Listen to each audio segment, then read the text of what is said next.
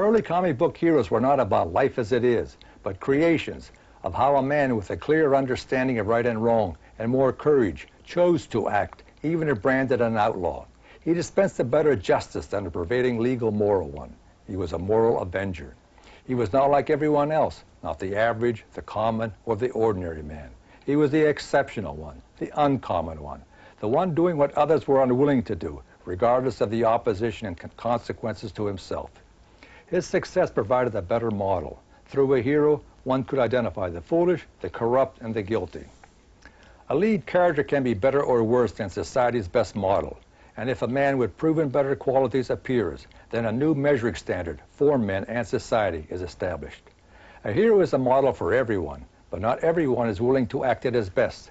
A less demanding model, blending good and bad, is more comforting, easier to accept. For the self-flawed, an anti-hero provides a heroic label without the need to act better. A crooked cop, a flawed cop, is not a valid model of a good law enforcer. An anti-cop corrupts the legal good, an anti-hero corrupts the moral good. Both corrupt ideals. Both choose the flaw over the perfect. The perfect is identified and measured by what is possible to man, a perfect bowling score. A perfect response accepts the truth and rejects the lie. The perfect hero on principle says yes to a true identity and no to a contradictory one. Ruled by justice, he treats every identity as it deserves. He is the actualized potential for good in its purest form, a true moral measuring ruler. He is the most human and deserving of respect. Today's flawed superheroes are superior in physical strength, but common, average, ordinary in mental strength. Rich in superpowers, but bankrupt in reasoning powers. They are perfect in overcoming the flawed supervillains, saving the world, the universe, yet helpless to solve their common, ordinary, average personal problems. It is like creating a perfectly physical adult with the reasoning limits of a 6-year-old. The creators of flawed ideals believe that no real difference exists between a flawed hero and a flawed villain. Both have some good and some bad in them, so they blend into a grayness, where no one is better than anyone else, and where the worst can justifiably claim that he is as good as gray as the best. If it is impossible to know what is true and to do what is right, then the flaw, the worst, will be the new standard of good. Man will be defined as a flawed, anti-rational animal, and all that corrupts and harms life will be the new virtues. Like deliberately flawed eyesight, where self-blindness is the ideal, anti-life behavior will be the new standard for living. The resentment against the perfect hero is a resentment against A is A, against the integration of truth and behavior, against the non-contradictory identity of a moral ideal, against reality and life's measuring ruler, a rational moral standard.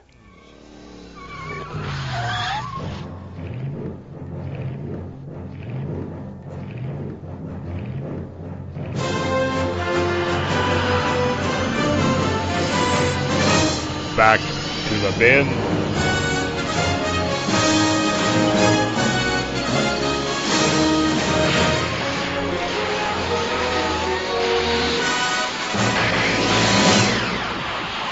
Hello, everybody. Welcome to a somewhat somber Back to the Bins. I'm Paul Spataro. I'm here with Dr. Bill Robinson. Hello, everyone. That is the somber Dr. Bill Robinson. And we are somber because about a week ago we learned that Steve Ditko passed away. Little by little, all we're hearing about these deaths of a lot of our childhood comic book heroes. And I don't know to what extent Ditko is one of yours, but he has been one of mine. Not the way Kirby or Romita or Neil Adams are, in a very different way. Kind of just knowing to what extent he had his hands into Spider-Man. And I'm going to stick it really there. As much as I've enjoyed other things that he did, Spider-Man is my all-time favorite comic book character. So knowing, what he had to do with it, there is some debate on what he had to do with the creation of the character, because at least the stories I've heard indicated that they had kind of gone with Jack Kirby, and then they decided Kirby wasn't correct for it, and then they went over to Ditko. So that one, at least the initial creation, I kind of tend in my mind to give more credit to Stan for the idea. But then Ditko, from everything I can pick up, fleshed out that idea. Yeah, because, I mean, it's back then they didn't, well, was there really many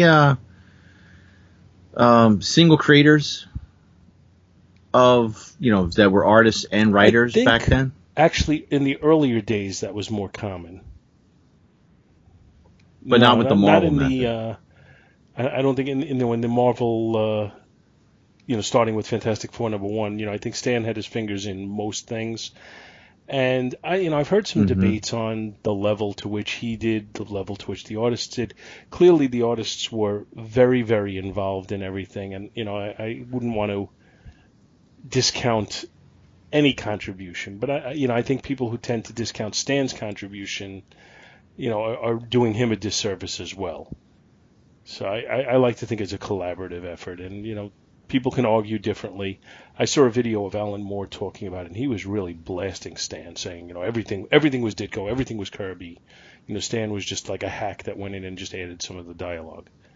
And I really just, I never really cared for Alan Moore on a personal level because I always found him to be obnoxious and too full of himself. And this just added to that for me. I found it very, very irritating, and I shut it off halfway through. But I just, I've long said that if you look to Ditko in the early work in the 60s, his work on Spider-Man, his work on Doctor Strange, and then, you can go to other things, Hawk and Dove or Blue Beetle and that kind of thing. If you look at it, he really was, in my opinion, a master of mood, shadows, things like that. His art did have a tendency to veer a little bit more to the cartoony sometimes. And I've said many times, I think a big problem is when he had the wrong inkers, especially later in his career when I felt like inkers were kind of afraid to put too much of their own stamp on things. And if the inkers just tended to outline, darken the lines, then it almost created like a coloring book type image. But when they added the shadows where the shadows should be, it really was tremendous stuff. And there's a lot of Spider-Man stuff that fills the bill for that. And I think we could have picked a Spider-Man book to cover today because the work he did there is just tremendous. Well, Bill suggested, and I agree with Bill, that everybody's covering Spider-Man. So I'm going to isolate that. I agree with this Bill. One time. Oh, awesome. Darn. No. I can edit and isolate that. I tend to agree that Spider-Man is, not that I mind covering that stuff, I love it, but, there's going to be a lot of that right now, I think. So we went off of that, and we took I took a Strange Tales Doctor Strange book, and it took me a little time to pick it because I wanted to get one that had a little bit of that surreal. Yeah, I wanted to get some of the surreal artwork in it that he's famous for. And I also wanted to get some that just where I thought the artwork on faces and everything was not that cartoony look. I wanted to get something that truly demonstrated, how good an artist he really was. So I looked over about 5 or 6 issues before I found one that seemed trippy enough to fit the bill. And then you wanted to move on to a DC book so that we're just not all Marvel-centric. And where'd you go, Bill? I wanted to find something that he had created in DC because I just wasn't familiar with his what he had done at that there. So I did some digging and found out that he was co-creator of The Creeper. So I went with Showcase 73, which is the first appearance of The Creeper. Showcase 73 has a cover date of April of 1968, and Strange Tales is 65. So I get the earlier date. There you go. So what we're going to do is we're going to try and kind of give this a little bit of the Avengers Spotlight treatment. We're just going to read some very short synopsises, and then we're going to go through a little bit of page by page on it. So Strange Tales number 138 was the one I picked, which is the book that introduces the concept of eternity as a physical being. And the cover of it is a Nick Fury cover. So I think on the actual, on the page that I put, on Facebook for it, I think I'm going to take a page of the some of the internal art and use that instead of the cover, which is what I normally do. But anyway, the synopsis of this one, let's see, it came out in November of 1965. It is written and edited by the incredible Stan Lee, plotted and illustrated by invincible Steve Ditko, lettered and bordered by the indelible Sam Rosen. And the synopsis reads as follows. Traveling to eternity's realm, Doctor Strange comes face to face with the living embodiment of eternity. Strange asks the being to grant him the power to defeat Dormammu and save his master. However, after much consideration, Eternity decrees that Strange needs no additional power, as he has the means to defeat Dormammu on his own. Traveling back to Earth's dimension, Doctor Strange learns that Baron Mordo has kidnapped the unconscious body of the Ancient One and transported him to the Dark Dimension, and is now being held hostage along with Clea. Strange is then told to duel Mordo for their freedom. And that's the whole synopsis. It's a relatively short book. I think, just going into quickly the storyline, I know Ditko is famous for having been a follower of Ayn Rand, and I've never read anything by Rand, but I think one of the things in there is, I think one of the concepts that he pushed was being self-sufficient and that you have the strength within you, which kind of goes to this story a little bit. So I found that a little interesting, if my understanding of Rand is correct. I had a friend of mine that read Atlas Shrugged. That's all I got to say about that. Yeah, I mean, it's not something I've ever read. I've heard it it through, people talking about it is all I know. I was like, Atlas Shrugged. Is that about the guy that was holding up the Earth? In my mind. I'm always picturing it as as fiction as opposed to something with it, talking about concepts of life. But anyway, so the first page, the splash page on this, starts out really interesting right from the start. It's got Doctor Strange standing on a mountaintop with an amulet of some sort.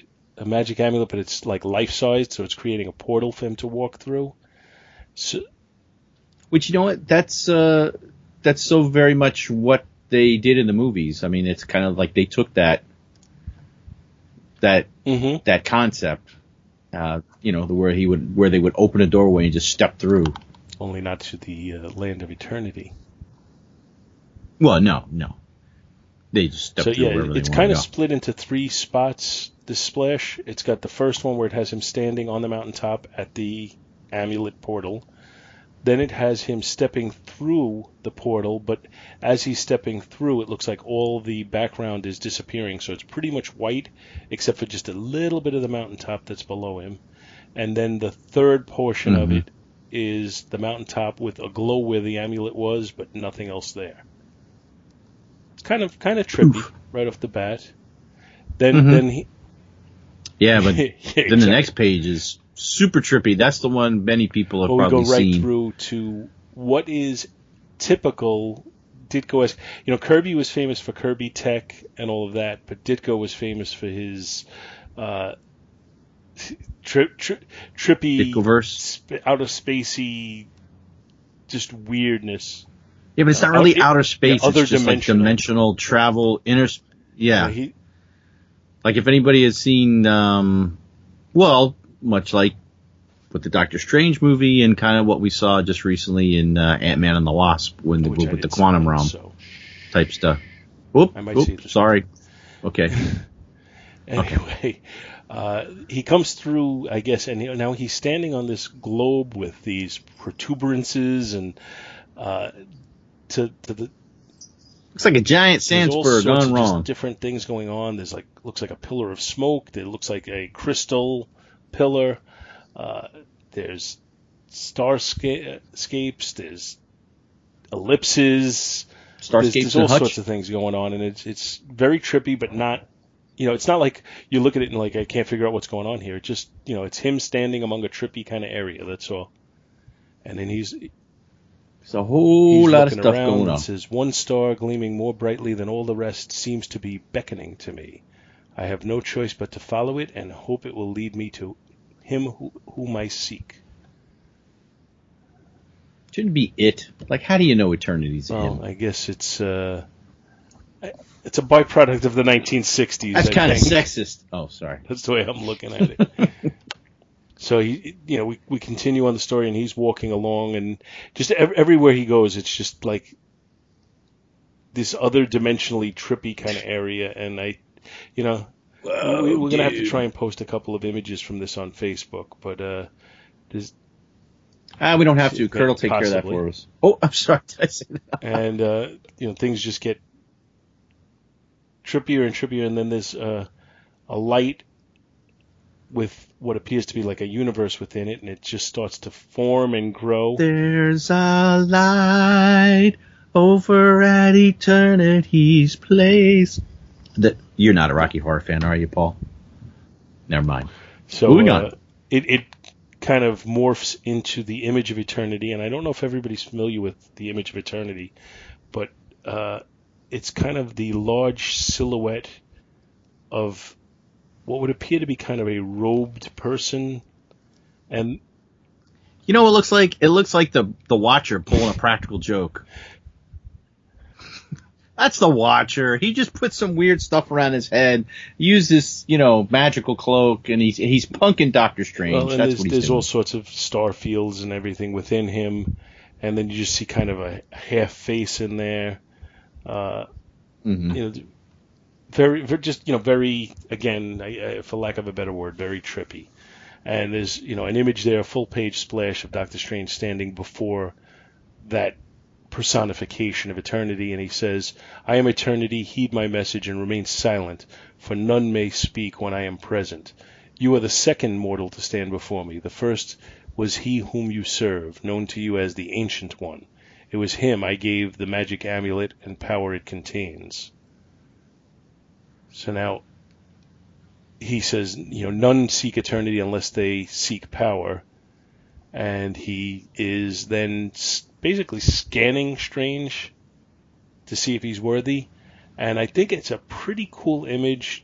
When he starts scanning him, the full body shot of Doctor Strange. With the green circles going around him? I think that is a demonstrative of the fact that Ditko wasn't all cartoonish, that he did have, a feel for anatomy and for being able to draw the human figure. Oh, yeah. I mean, especially with the figure you're discussing with Strange has his fingers splayed out on one hand and the other one, he's just has them. Yeah, he was really good at the human anatomy. And he could draw feet. Ooh, take that, Rob Liefeld. Oh, sorry. Yeah, I'm not comparing Rob Liefeld to Steve Ditko. Just not happening. So Eternity scans him and then says, "Enough, I have learned what I sought. The Ancient One proved his wisdom when he chose you, such as you, for his disciple. You seek great additional power so that you may defeat the threat of Baron Mordo and the dread Dormammu, and I have learned by probing your brain. For if they are not stopped, the Ancient One will die, and all mankind will be in jeopardy. But hold, I may speak no more." And he goes away. Wait. Okay, but you go back, what? Go back one panel. Didn't he suddenly become Glenda the Good Witch of the South? Or North, whatever. Because he's like, "Oh, you've had the power all along within you, Dorothy Strange." I was just like, what? You're not telling me anything. I'll click my magical boots and go home. Yeah, well, it's not, I mean, if you go forward, Eternity returns and says, "You will now return from whence you came. There are world-shaking matters I must attend to," which is just kind of like, you say, "Ooh, what's that all about?" But as for the power you desire, it must be denied to you, and that's where he becomes Glenda. You already possess the Oh, this means is where to it is. defeat Okay, your yeah. foes. Power is not the only answer. Events have occurred which require a key, and wisdom is that key. Now depart, I shall say no more. So Strange leaves, and there's another. And his Strange leaves, and he comes back again. Psych! But Oh, when sorry. he leaves, there's another nice Turns close up his- of his face at the bottom of that page. Yeah, with his hair blown to the side. Mm-hmm. And then he returns to his. Well, I guess it's not the Sanctum Sanctorum; it's some sort of cave. But he had a bed there for the Ancient One. Well, maybe that's where the Ancient One was chillaxing. But he's gone, So and some of Mordo, excuse me, his flunkies have their astral bodies there, and they beckon Strange to follow him. yeah, they were weird. So Strange starts coming over to Baron Mordo and a TV set with Dread Dormammu on it. Don't you mean Dormammu?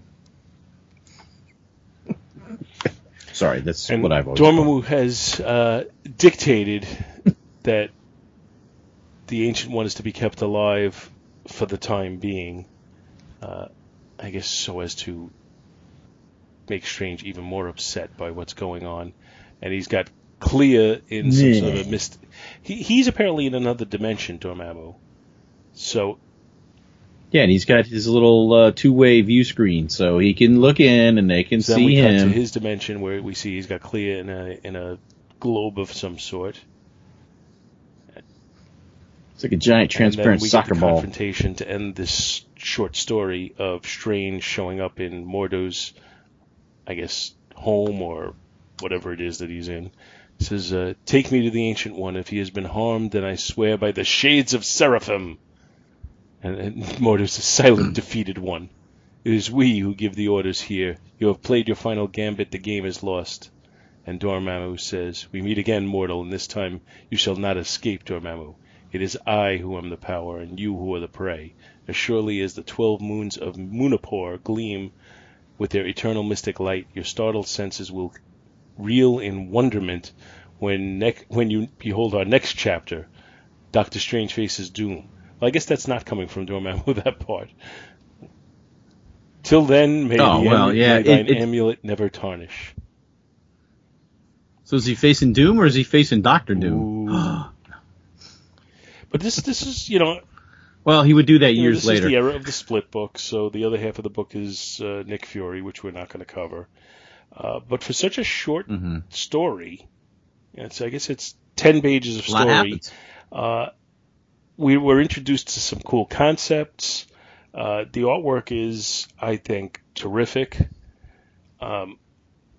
Just the whole storyline is pretty cool. It builds up to the point where you want to read the next issue, and that's I think the prime thing is to make you want to keep reading, more and more.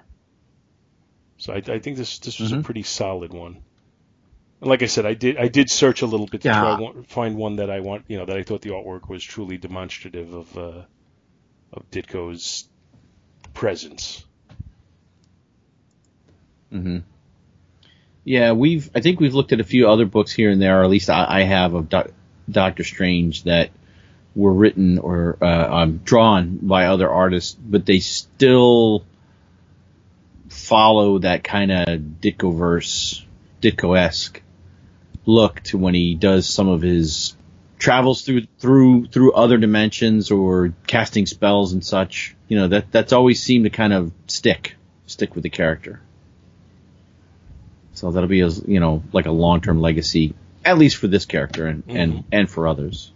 Yeah, but it's definitely, I think it's definitely good examples of just the way Ditko would just create, like Kirby would do with his tech. He would do that with his, it was in Magic Realms. Yeah. Mm-hmm. Interdimensional brouhaha. So before we move on to the next one, you want to rate it? Yeah. Well, we don't can't really rate the cover. Unrelated to the story, so I'm not going to rate that.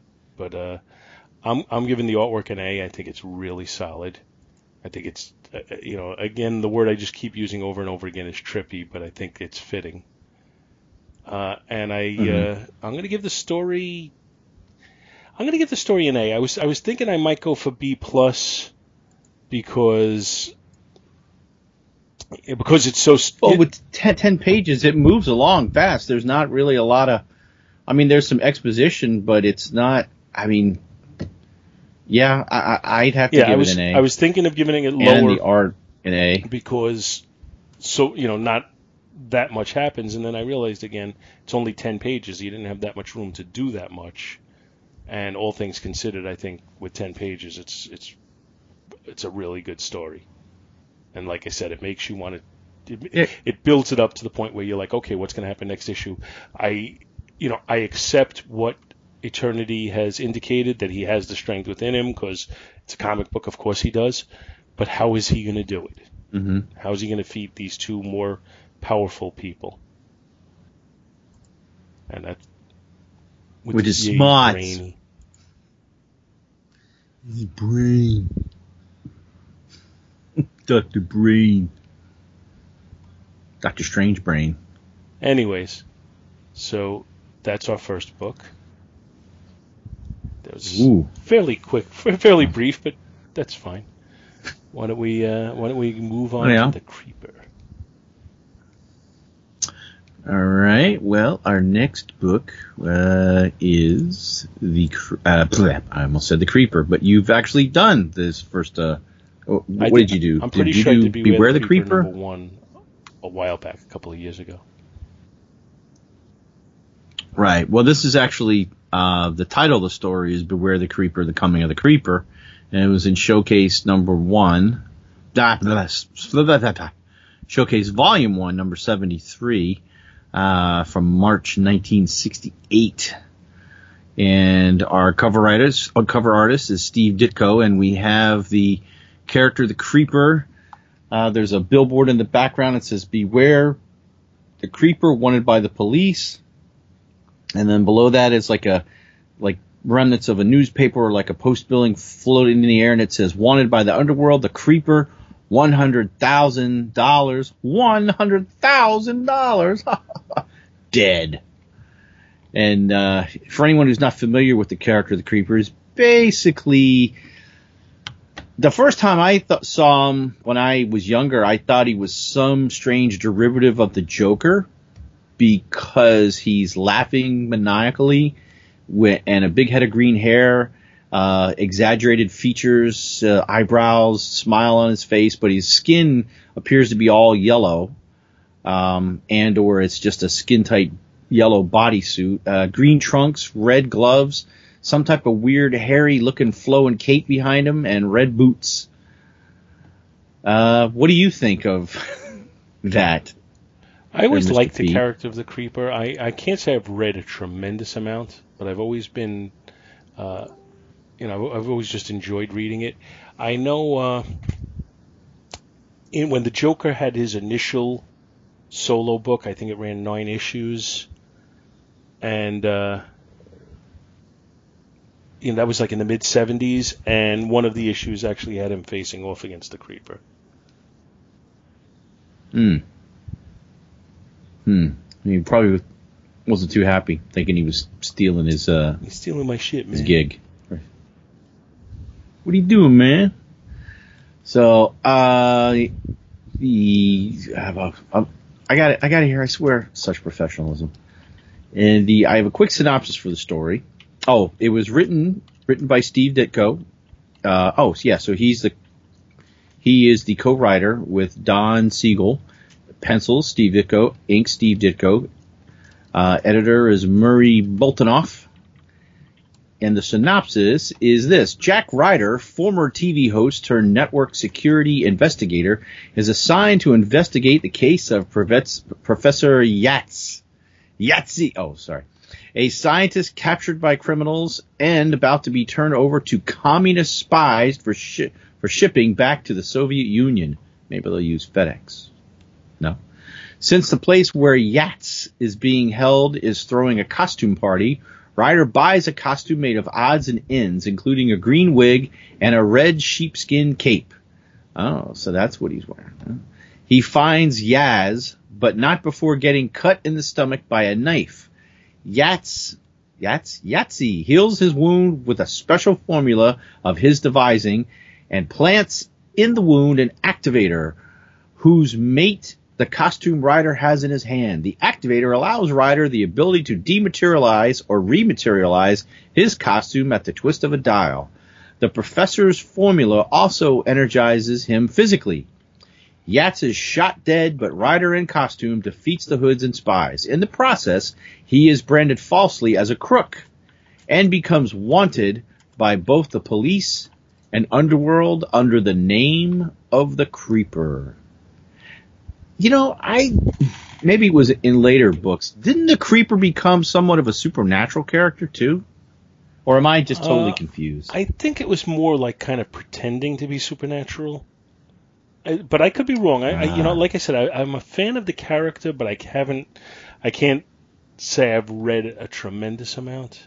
Especially, this is one of my problems with the fact that, my focus is on the 60s, 70s, and 80s, is the things that happened in the 90s and the early 2000s. A lot of that stuff, I don't even know what happened. I don't even know what you're talking about. I wasn't even conscious. Really? Hey, kids, a lot of things going on. It's a little bit of John Travolta there. So a lot of things going on. I'm a creeper. Yeah. Who? I'm gonna creep. And our opening page says, "Beware the Creeper. The world has more than its share of troublemakers, tormentors, and terrorists, and perhaps not quite enough forces of courage, strength, and justice to combat them. But now, a new force against evil is about to make its presence felt. A unique power embodied in a remarkable character and dedicated to the defeat of the destroyers. A man thrust accidentally into a dynamic destiny, and who accepts the accepts the explosive challenge, for it is he who will defy those destroyers and make them beware who the said Creeper." Stanley's the only one who could play with hyperbole? Be verbose. Yeah. He is verbosen. Now, who's the writer on it? It is Steve Ditko and Dave Siegel. Do I have my right Siegels? Don Siegel. Don Siegel, who directed Dirty Harry? I'm thinking no. What? I think you could. I think I'm looking up feel Don safe Siegel saying real no quick. on that. No, I don't think he's the same one. Yeah, I think we're right. He did The Adventures of Jerry Lewis and Detective Comics Volume 1, 443. Oh, yeah, of course. Yep, Jack Ryder. Sorry. I like the splash page right off the bat. I went down a rabbit hole among all these giant faces. And you kind of have a half devil mask and half face. Which that's going to be a face we're going to see Behind in the him book looks like too. It's Flint Marko. Behind the half devil face guy. Oh, yeah, okay, yeah, I do see the Sandman, and we have a sleeping Doctor Doom over his head. And then we have little Ernie Chan in the back. Hey, now, easy. And then we have Clayface getting ready to smooch his butt. Oh, wait, these are masks, never mind. But we see where this secret, the underworld gang of Angel Devlin finds internationally known scientist Professor Yahtzee. And I've got Yahtzee. You've got Yahtzee. First I do We've all twos, got Yahtzee. Then I do threes. Then I do fours. Do you remember that commercial? It was a commercial for Yahtzee, and it had Tony Randall and Felix Unger on it. Tony Randall and Jack Klugman on it. And somebody asked the other night, what do you have to get Yahtzee? And I couldn't remember. Is it all fives? But I remember in the commercial, Tony Randall went, first I do the twos, then I do the threes, then I do the fours, and Jack Klugman was like, no, you got to be bold, you got to be innovative, and Tony Randall's response was, I'd rather be neat, and then that was the end of the commercial. You could probably find that commercial on YouTube. I haven't sought it out, but I would imagine you could find it.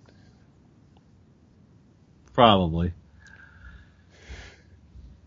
And then after the Doctor is kidnapped, we see Jack Ryder, the outspoken TV host, which actually I played a DC, what is it, DC Universe Online? I played for a little while. It was free on the PlayStation 4. And you would find certain things throughout Gotham or Metropolis, and sometimes it would be like snippets. And one of the things you would pick up was news reports, and it would have a guy doing a voiceover. This is Jack Ryder, blah, blah, blah, blah, blah, blah, blah, blah, blah.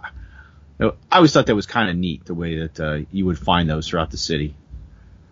It was like a thing to find. They would be hidden on rooftops in different areas and stuff. And so, all right, I've completely taken this off the road. Please bring me back, Paul. Okay. Well, I'm going to bring you back to I'm noticing Jack Ryder with these people, and it's middle-aged Harry Osborn next to him.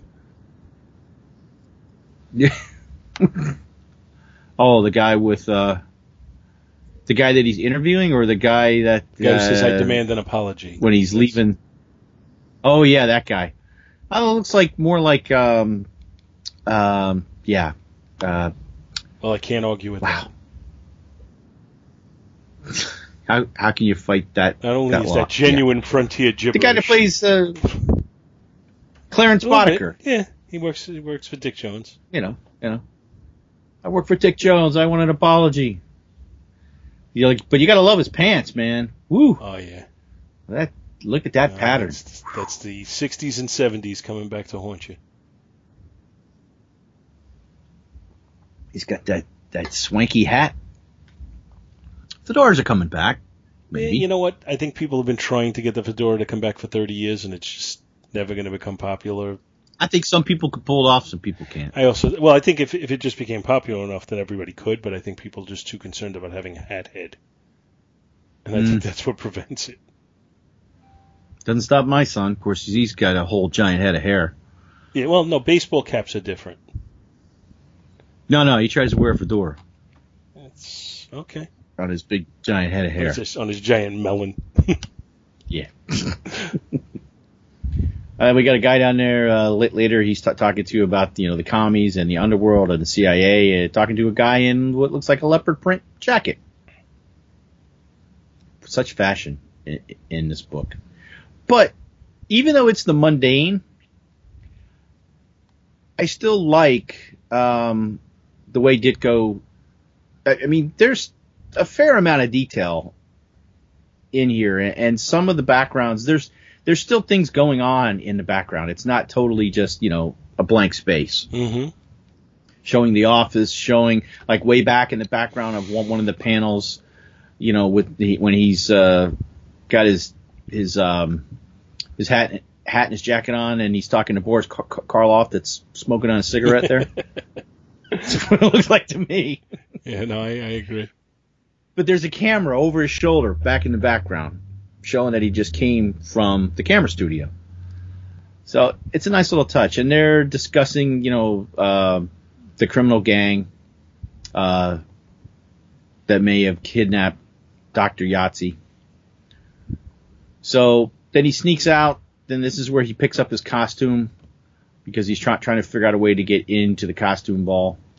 We carry mostly costumes for kiddies, but I do have this box of odds and ends, and that's what's his name? Again, Egghead? No, I was thinking what's his name? John Fiedler, who's the voice of Winnie the Pooh.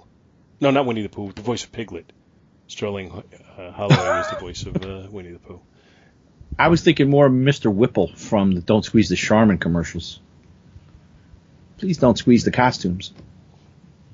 So let's see. No mask, but this wig and makeup, my own mother wouldn't recognize me.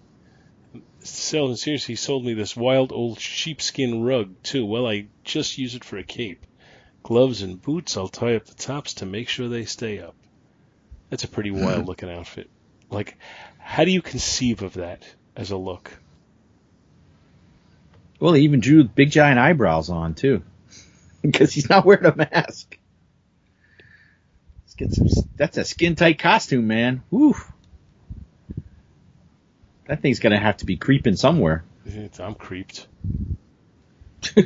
So he creeps into the party to where I guess most of the crooks that are in there they're already wearing, like there's the one guy that's the half angel, half devil. Who's cleverly named Mr. Devlin. Isn't his name Devlin Angel? I'm not sure. Or Angel Devlin? Probably Angel Devlin. Angel Devlin, yes. The underworld gang of Angel Devlin, yes. You can tell we've spent so much time researching this. He's talking to Dr. Doom. Yes, they subdued Dr. Doom. It's the Counter-Earth Dr. Doom. And then he's talking to a clown. There's a lot of interesting costumes. I like the guy with the green. What is it? A mouse? What is that? costume? A mouse? I don't know what that is.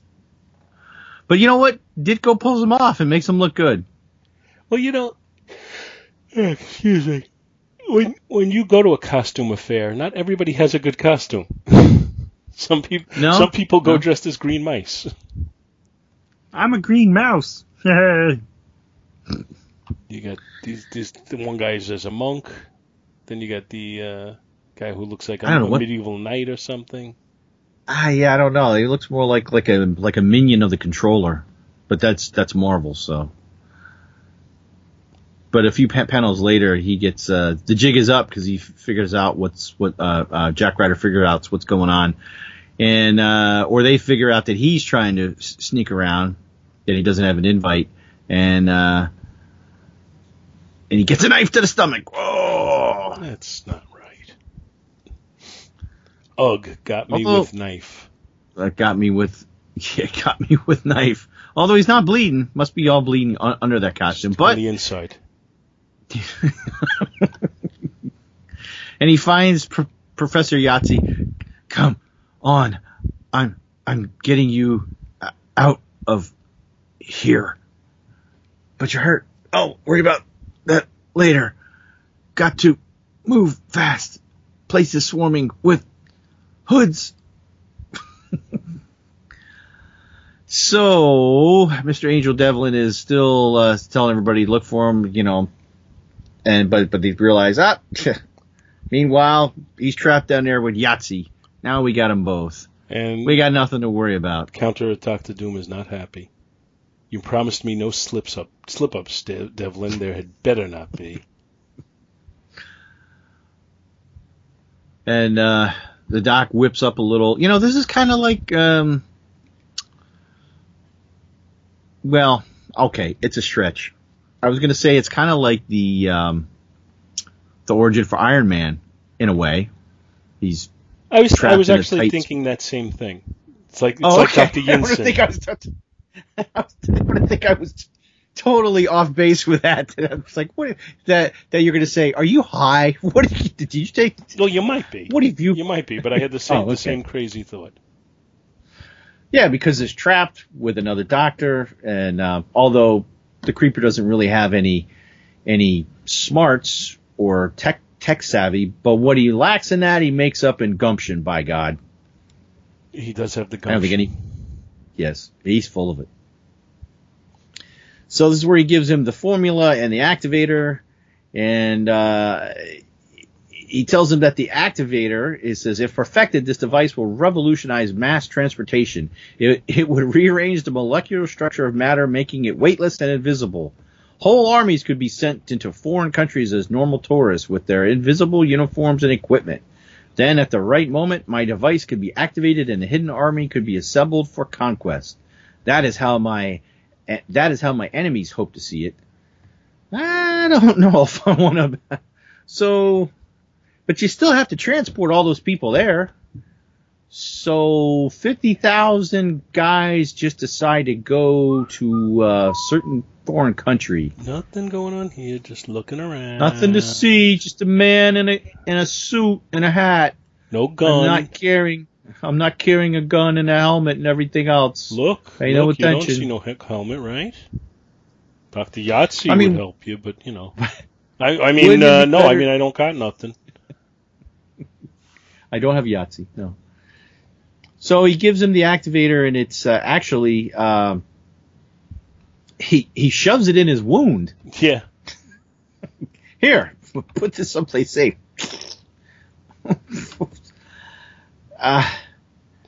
Well, he says, I shall implant in your wound. My enemies will never suspect it is there. Even if you cannot escape, in any case, they will not obtain my secrets. I would rather have them die with us.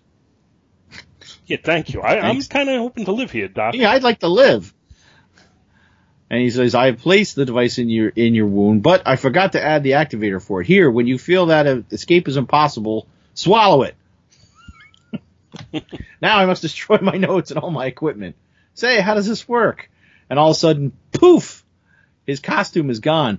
You activated the device in your wound. You've made your costume invisible. My activator works. Now turn it up. Now turn it back on. Because nobody wants to see your naked ass in here. Yeah. Oh, that's true. Yeah, I guess he's standing there naked. So, apparently there was a thug down there with him who comes to, and this guy decides he's got to stop him. And much like Dr. Erskine with the cap formula, or Dr. he Jensen. gets a bullet. Or Dr. Jensen. Or anybody else who had any doctors, technological advancement. All the good doctors. In the Marvel. The only ones who left are Doom and Savannah, Octopus. Yeah. Druid. Oh, wait. Sorry. He's not a villain. He just sucks.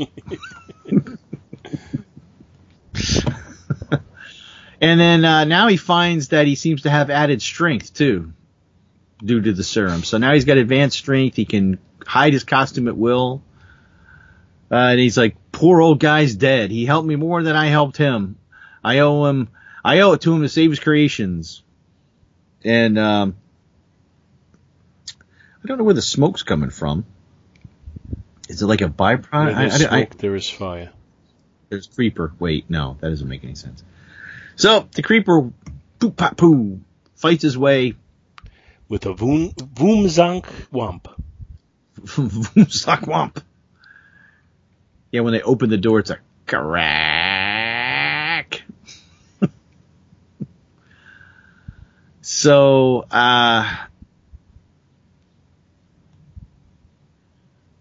okay. So as he's leaving the leaving the costume party, costume, you see what I did there.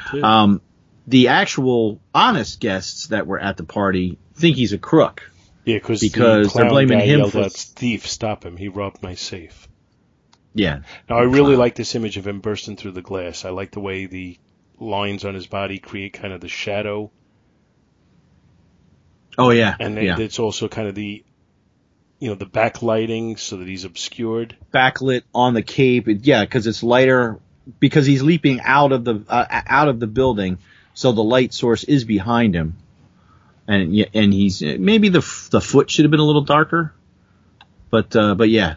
Well, listen to me. Oh, I'm gonna tell Steve Ditko how to draw. What a dick. Go. That was a bad joke. So back to the party where Mouse Man is helping up Ra's al Ghul. Middle-aged Ra's al Ghul, really old, not cool Ra's al Ghul. It was Dr. Wetley. I'm sorry, Dr. Wetley. He's a common thief. He lit a fire to cover his escape. Oh, that's where the smoke was coming from. Don't worry, my house staff will catch him. House staff? Jeez. He shan't get away with such a murderous attack. There is no place in the world for such actions. And then Angel Devlin in his devil angel mask. Whoever he is, he must be silenced. He knows too much. We can't have the police around here. So now the cops are going to want him, and the crooks want him. So he's kind of got that Batman theme going on. Although, Commissioner Gordon never really, went after Batman if he could help it. Although technically he was a vigilante. But the Creeper's not being given such, at least at this point, he hasn't earned that rep. So he's having to dodge everybody. And he gives cops and crooks alike the slip, and poof, he's naked again. And he's back in his street clothes, and a cop's like, "Hey, hold it, Mac." And he's like, which the first thing he says is, "You have the wrong man." Wait a minute. There's some other guy in a Creeper outfit. When the cop doesn't say, "Hey, hold it. Are you that Creeper guy?" He just says, "Hold it, Mac," and the first thing he says is, "You have the wrong man." Wouldn't that automatically make you? Hey, wait a minute! I didn't ask you anything. The guy says, "Stop! I didn't steal nothing. I ain't got nothing." I'm not the creeper."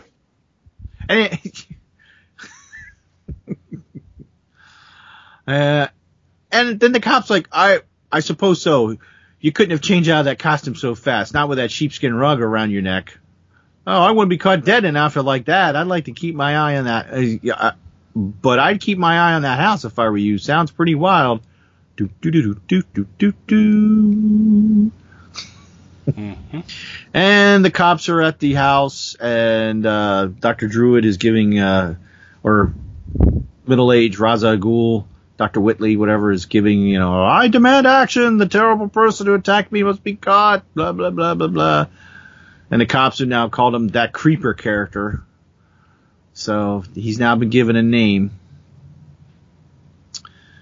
So, and that's where Jack Ryder figures out, hey, some of the guests are missing. The ones the police would suspect they might be hiding. The ones the police would suspect they might be hiding in that secret room. Maybe I can flush them out before the cops go. He changes back into the creeper and goes back inside, but he doesn't find anything. Another good shot of down at the bottom of the page where he's running along. And yeah, that's a lot better with the darkness. It's just so it is. I mean, not to be overusing the word, but it's creepy looking. Well, you know what I noticed? Okay. All these panels, these 5 panels with that sheepskin rug thing. Mm-hmm. I wonder if this could have been a inspiration for Todd McFarlane's Spawn cape. That's possible. See how it's going everywhere? Yeah.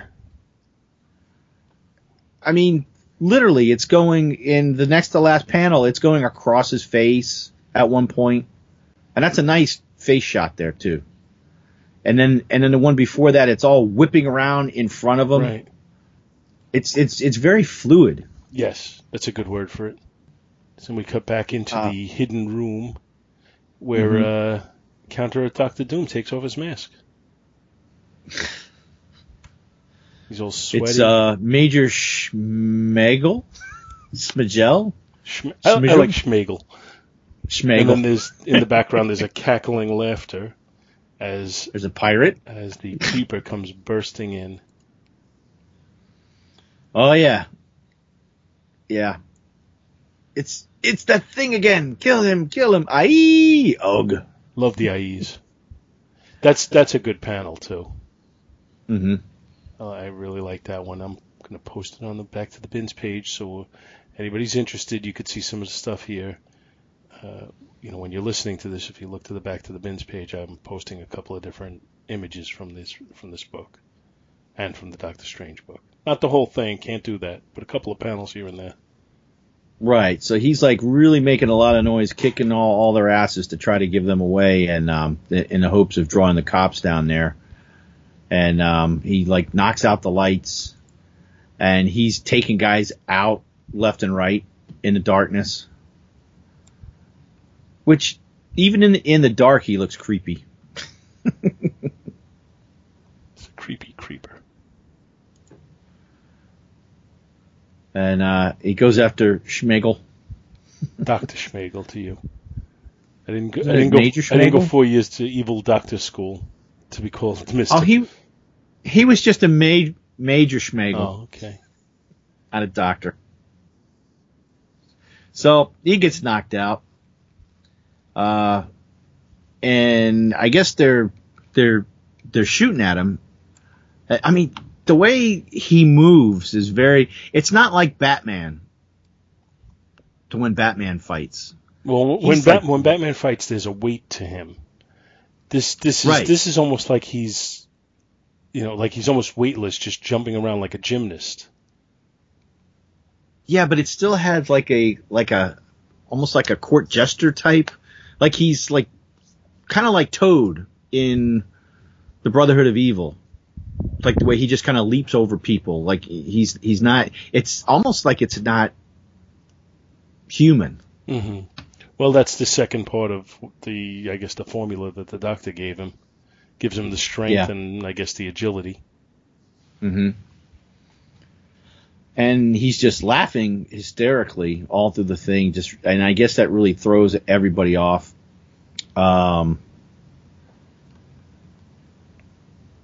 So at one point, they've all got flashlights out, and they're still trying to find him, and he's just bouncing and jumping all over the place.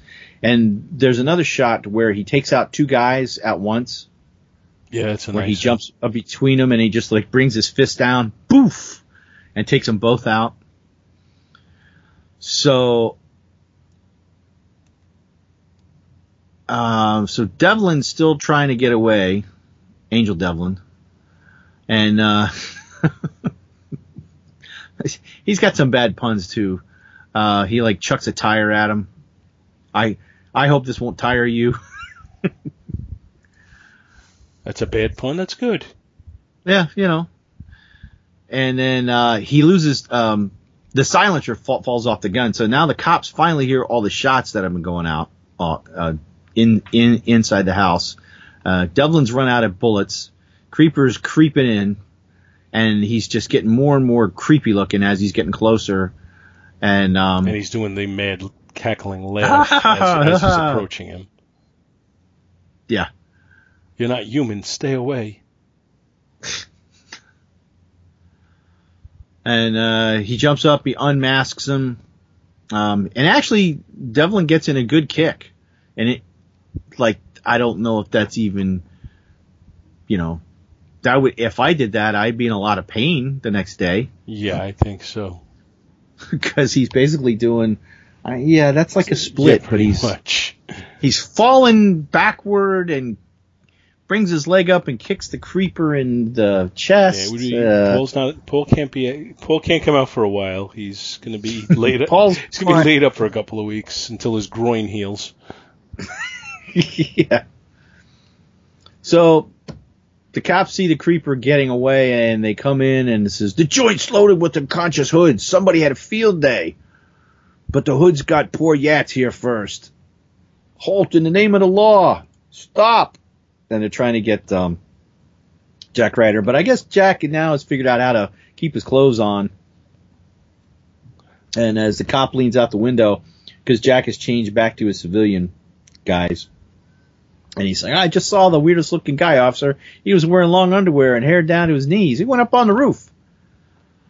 So the cops find a secret room, and basically it's like, well, why do they call him the Creeper? And Jack Ryder's there, and he says, because he creeps. Why else? And then later, the underworld wants to get the Creeper. They're having a meeting of all the looks like the heads of the five families. Yeah, see? Yeah. Except there's 6 guys there. And City Hall. Yeah, see? Yeah. Everybody wants the Creeper. And then meanwhile, back in his quiet apartment, Jack Ryder discovers that his wound is healed and he can't get the implant, he can't get the activator out. It's just below the surface. And he has the activator, in his hand, and he's able to change himself back and forth from the costume. Now, can he take that costume off and wash it? Yeah, that's what I'm wondering. Like, it's almost like when he makes it appear, it's just part of his body now and not. Because it's doing the face makeup too. Yeah, I don't know. It's like the whole thing. I don't know. I assume he can take it off, but wouldn't that kind of destroy the whole purpose? Yeah, so he's like, well, he says, well, he entrusted his secrets to me. He was afraid they'd fall in the wrong hands. Maybe I should just keep them myself. Then I can make sure they'll be properly used because only I will be able to use them. That's a little bit of hubris there. Yeah. Only I should, because I know what's right. The next morning, Jack's back in his office, and I think this is what you were talking about with some of the shadows and shading, because he's got his hat on, and this is 1968, so it's kind of hard to do some shadows not like they can do nowadays with the coloring effects, but he just like draws a few lines, darkened lines down over his face to show his hat over his, over his brow. No, that's fine, but that's really not what I'm talking about. I was talking about like there's early appearances of Doctor Strange where they have him like in a dark area, and part of his face is obscured by shadows, and you just see part of it. He was really, really good at that, and just kind of using mood lighting to set the right tone for whatever location he was in. There's nothing wrong with what you're pointing out, but it's just not the same point that I was trying to make. Oh, okay, I got you. So basically, they're like, the law's looking for him, and so's the underworld. If that creeper's smart, he'll fade right out of the picture. I'll bet that's the last we hear of him. And Jack smiles and says, Don't be so sure. A guy that popular, he'd be a fool to fold up his act while he's such a hot item. Say, maybe he needs a good manager. A hot item? He's blazing. The creeper will return, and soon. The end. Steve Ditko, like lightning, strikes again. Lightning. The Hawk and the Dove, coming soon. Now, that issue was actually 2 issues later, and we've covered that on Bins. So I would refer you to that for some more Steve Ditko talk. So, to do some ratings, do we have any other discussions on this, or we pretty much said them as we went through? I think we kind of hit on it as we went through. I don't think I have any other points other than I think the Creep is kind of a cool character. He's certainly, B-list. He's not, he's not an A-list guy, maybe even C-list, depending on how you view it. But, enjoyable. That's my take on him. When I say I'm a fan of the character, it's every time I've had an opportunity to be exposed to him, I've enjoyed it. Whether it was, this or, when we did the first issue of Beware the Creeper, or if you go to, when he appeared on JLA, what was it? JLA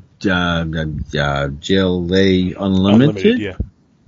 Or JLU. JLU. Justice League Unlimited. Right, okay. So, but whatever format it was in, I've kind of always just enjoyed the character. So that's my take on it. But I guess it's time to rate. All right. Well, we have a cover for this one. Right. So we have a cover. Not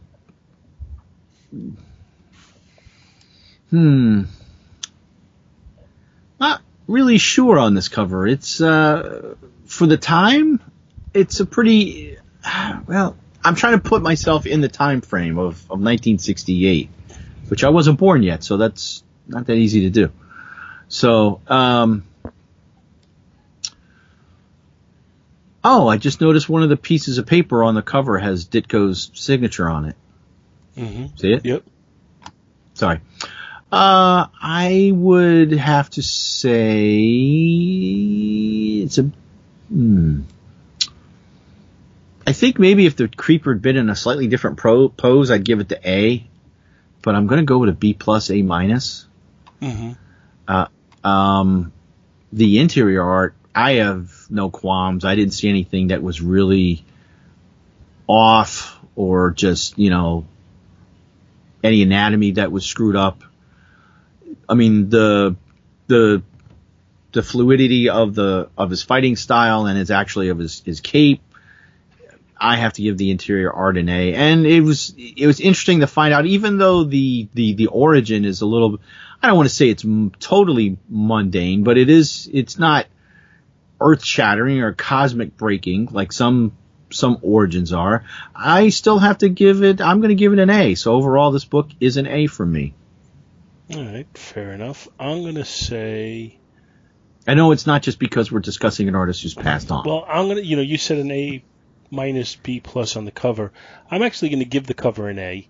I think it's pretty cool. I think it gets the image. It does create this is a hero/villain similar to the Joker, but I think they want to give you that feel, and I think they do. I think that is what the character's meant to be. The interior art I like. I think there's a lot that's solid about it. I don't think it's quite as strong as as the artwork that we saw in the Doctor Strange book just before this. So I'm going to say an A minus on the interior art. And the story seems to kind of go from clever to cliche and back and forth a little bit. So I'm going to say a B plus on the story, and overall I'm going to give this an A minus. Okay. So, that's it. Steve Ditko has been kind of a recluse, or had been kind of a recluse for I don't know how many years. Even the people who had exposure to him, kind of indicated that he really wasn't big on talking, to them. So, his passing is sad. He was 90 years old, so I guess you kind of say that's a good run. Unless it's you, in which case you say, well, no, I'd like a little more time. But I'm thankful for what he's brought to my enjoyment of a hobby that I've had almost my whole life. So I mourn his passing for that reason. Any final thoughts? And that's where we'll go out. Thanks. No, I like this. I think these, if you had also brought a Spider-Man book, it would have, I think, showed the contrast in his style for the everyday, versus the magical, or because Steve Ditko also did a lot of sci-fi and horror stories too. Steve Ditko drew the book that introduced us to the term "you're a cube," if you remember. Yes, I do. I do remember that. It's. The biggest area that Steve Ditko, or the biggest contribution he's given to me as a comic collector, was Spider-Man. No question about it. It's not even close. Mm-hmm. But like we said in the beginning, there's going to be a lot of Spider-Man retrospective Steve Ditko shows out there. So we want it to be a little bit different. I don't think we're, too far different, but we're, just giving something a little bit different than what you're getting elsewhere. So, thank you again to Steve Ditko for what he did, and especially for Spider-Man. That really is, I kind of lost sight of him when I realized how much I enjoyed John Romita's work. When I started collecting Spider-Man, Ross Andru was doing it. I appreciated his work. Then I was going back issues, and I was picking up a lot of John Romita and Steve Ditko books. And at the time, I appreciated Romita more. And I still prefer Romita, but I just really enjoy the creativity of Ditko. He will be missed. Yep. And that's it for this week. We'll see you next time with an all new. Take care, everybody. All new. You can't steal Andy's stuff. I could steal whatever I want. Next time. Wait. Oh, now I stole it. Thank you so much for listening to our show, and we hope you'll continue to join us each and every week for more good old-fashioned comic book back issue awesomeness. You can contact Back to the Bins to leave feedback, comments, questions, suggestions, and criticisms via email at backtothebins@gmail.com or by joining the Back to the Bins group on Facebook. Back to the Bins is a proud affiliate of the Two True Freaks Internet Radio Network, which you may find at www.twotruefreaks.com. Two True Freaks is a registered trademark of DiManzo Corp of Milan, Italy. All rights reserved. Each and every month, the Two True Freaks Network produces dozens of new and exciting episodes which regularly reach tens of thousands of loyal listeners worldwide. Sponsorship and or advertising opportunities are available. Inquiries may be made via email to twotruefreaks@gmail.com. Please take a moment to stop by the twotruefreaks.com site and check out their many other fine podcasts, won't you? Thanks, and we'll see you next week. Good night, Mr. Robinson.